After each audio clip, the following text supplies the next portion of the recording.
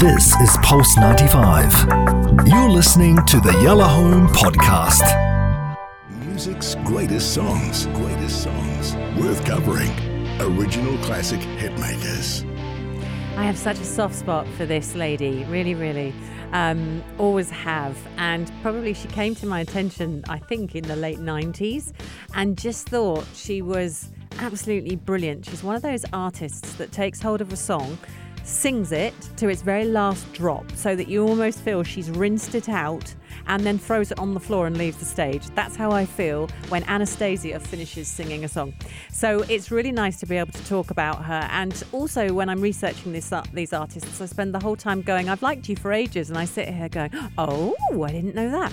She was born in 1968. I didn't know that, which makes her 52 years old. And Anastacia seems like such a glamorous name. The rest of her name isn't. She's Anastacia Lynn Newkirk, which isn't as glamorous as Anastacia. So let's not dwell on that. Let's just think about the Anastacia bit. I also always thought she had French in her, but apparently not. She's American, singer-songwriter, producer, former dancer, which was a big part of her history. And her first two albums, Not That Kind, which was 2000, and Freak of Nature 2001, so I didn't find her in the late 90s, it was 2000, were released in quick succession and were massive, absolutely huge. She had a multi-platinum global smash hit with I'm Out of Love, and most people probably know her for that one song. I mean, that's where she crashed through everywhere. Huge radio play, huge.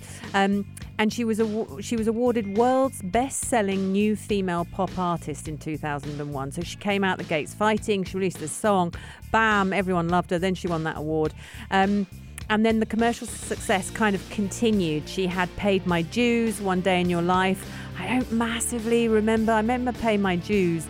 But the official song of the 2002 FIFA World Cup was Boom, and that was her too. Now, the thing with Anastacia, the sad thing, she's had massive success, and I'm going to talk about that. But she's actually been plagued with illness all through her life, all through it. At 13, she was diagnosed with Crohn's disease. And then at 34, was told she had cancer. So she actually took some time out from the music industry to battle that, came back. At 39, she found she had another very complicated title, but it basically is a problem with her heart, and it's a disease with her heart. She found out she had that. Then, on top of that, the cancer came back a few years later. So Anastacia has literally battled all this stuff, while at the same time being this multi-platinum kind of selling artist that is just incredible. Carried on flinging albums out, carried on singing, carried on doing all of it while battling all this stuff. Yeah, so Crohn's disease at 13, and I'm going to try and pronounce the name of her heart problem. It's called supraventricular tachycardia. And it was 2013 when they diagnosed her with that, and then the second time round with the breast cancer. But she sounds like she has a nice family. She was born in Chicago in Illinois. Her father was actually German, and he was a club singer. So that's where she gets all her vocals from. Her mum was an actress on Broadway. So you can see she grew up in this, performing kind of family. There was no way she wasn't going to do what she actually ended up doing. Her father had bipolar disorder and ended up splitting up with her mum. And when that happened, they moved to New York City. Her and her mother, when she was a teenager, they moved to New York City, and she joined the Professional Children's School in Manhattan, and off went her career. Very, very serious about it. Carried on trying to be. But funnily enough, her first sort of professional gigs were as a dancer. So she was this amazing dancer, regular appearances on MTV, kind of the club MTV, they called it. So she was one of the dancers that they used all the time. And then she started appearing in music videos. So she's done loads with Salt and Pepper. So if you watch Get Up Everybody and Twist and Shout, apparently she's in there with the ladies. And then it was from there on, she went, right, it's time now. She started as a backing vocalist. She sang backup vocals for various artists. And then finally, she sang some of the stuff on Alita Adams' Get Here. Do you remember Get Here If You Can by Alita Adams? Wowzers. And she was involved in that too. Moved to Los Angeles, got her record contract, and the rest, as they say, is history. Just big albums, Not That Kind, Freak of Nature, Pieces of a Dream, churned out all these albums. But lots of kind of awards and things along the way, because the song that you're about to hear, by the way, she wrote. So she writes her own stuff.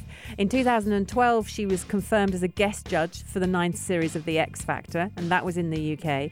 And everyone thought she was going to take over and be one of the big ones. So there's Gary Barlow from Take That, Louis Walsh, the, what was he, record guy, the best way to describe it. I'm not going to call him producer because I don't know whether they're producers.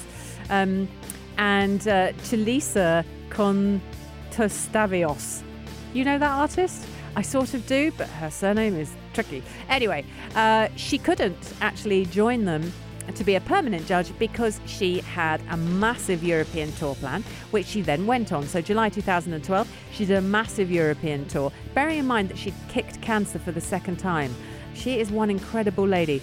And then continued to do that. She's done Strictly Come Dancing. She's done everything.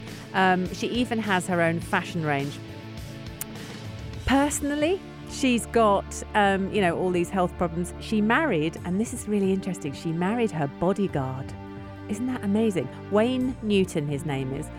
They went off to Mexico in 2007, and she became stepmother to his 2 children, and that was really lovely. And everything was nice.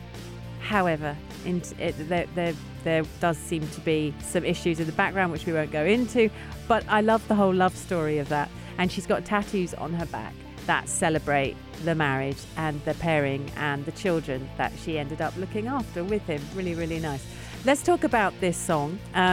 It's predominantly written, and this is how they describe it. Every which way I read about it, they said it's predominantly written by Anastacia.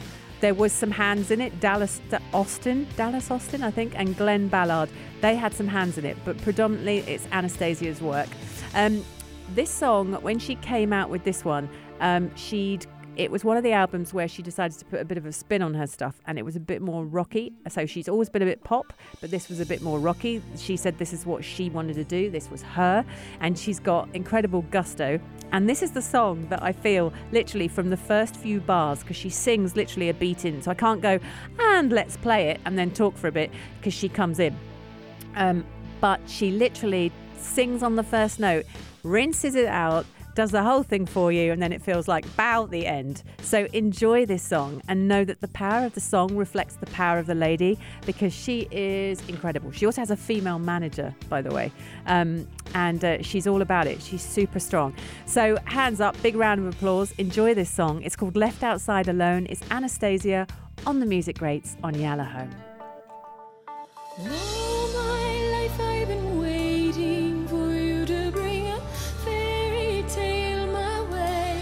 Been living in a fantasy without meaning. It's not okay. I don't feel safe.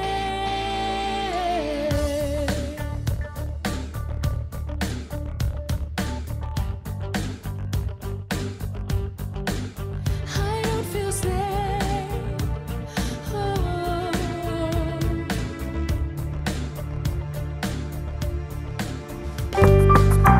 This is Pulse 95. Tune in live every weekday from 5 p.m.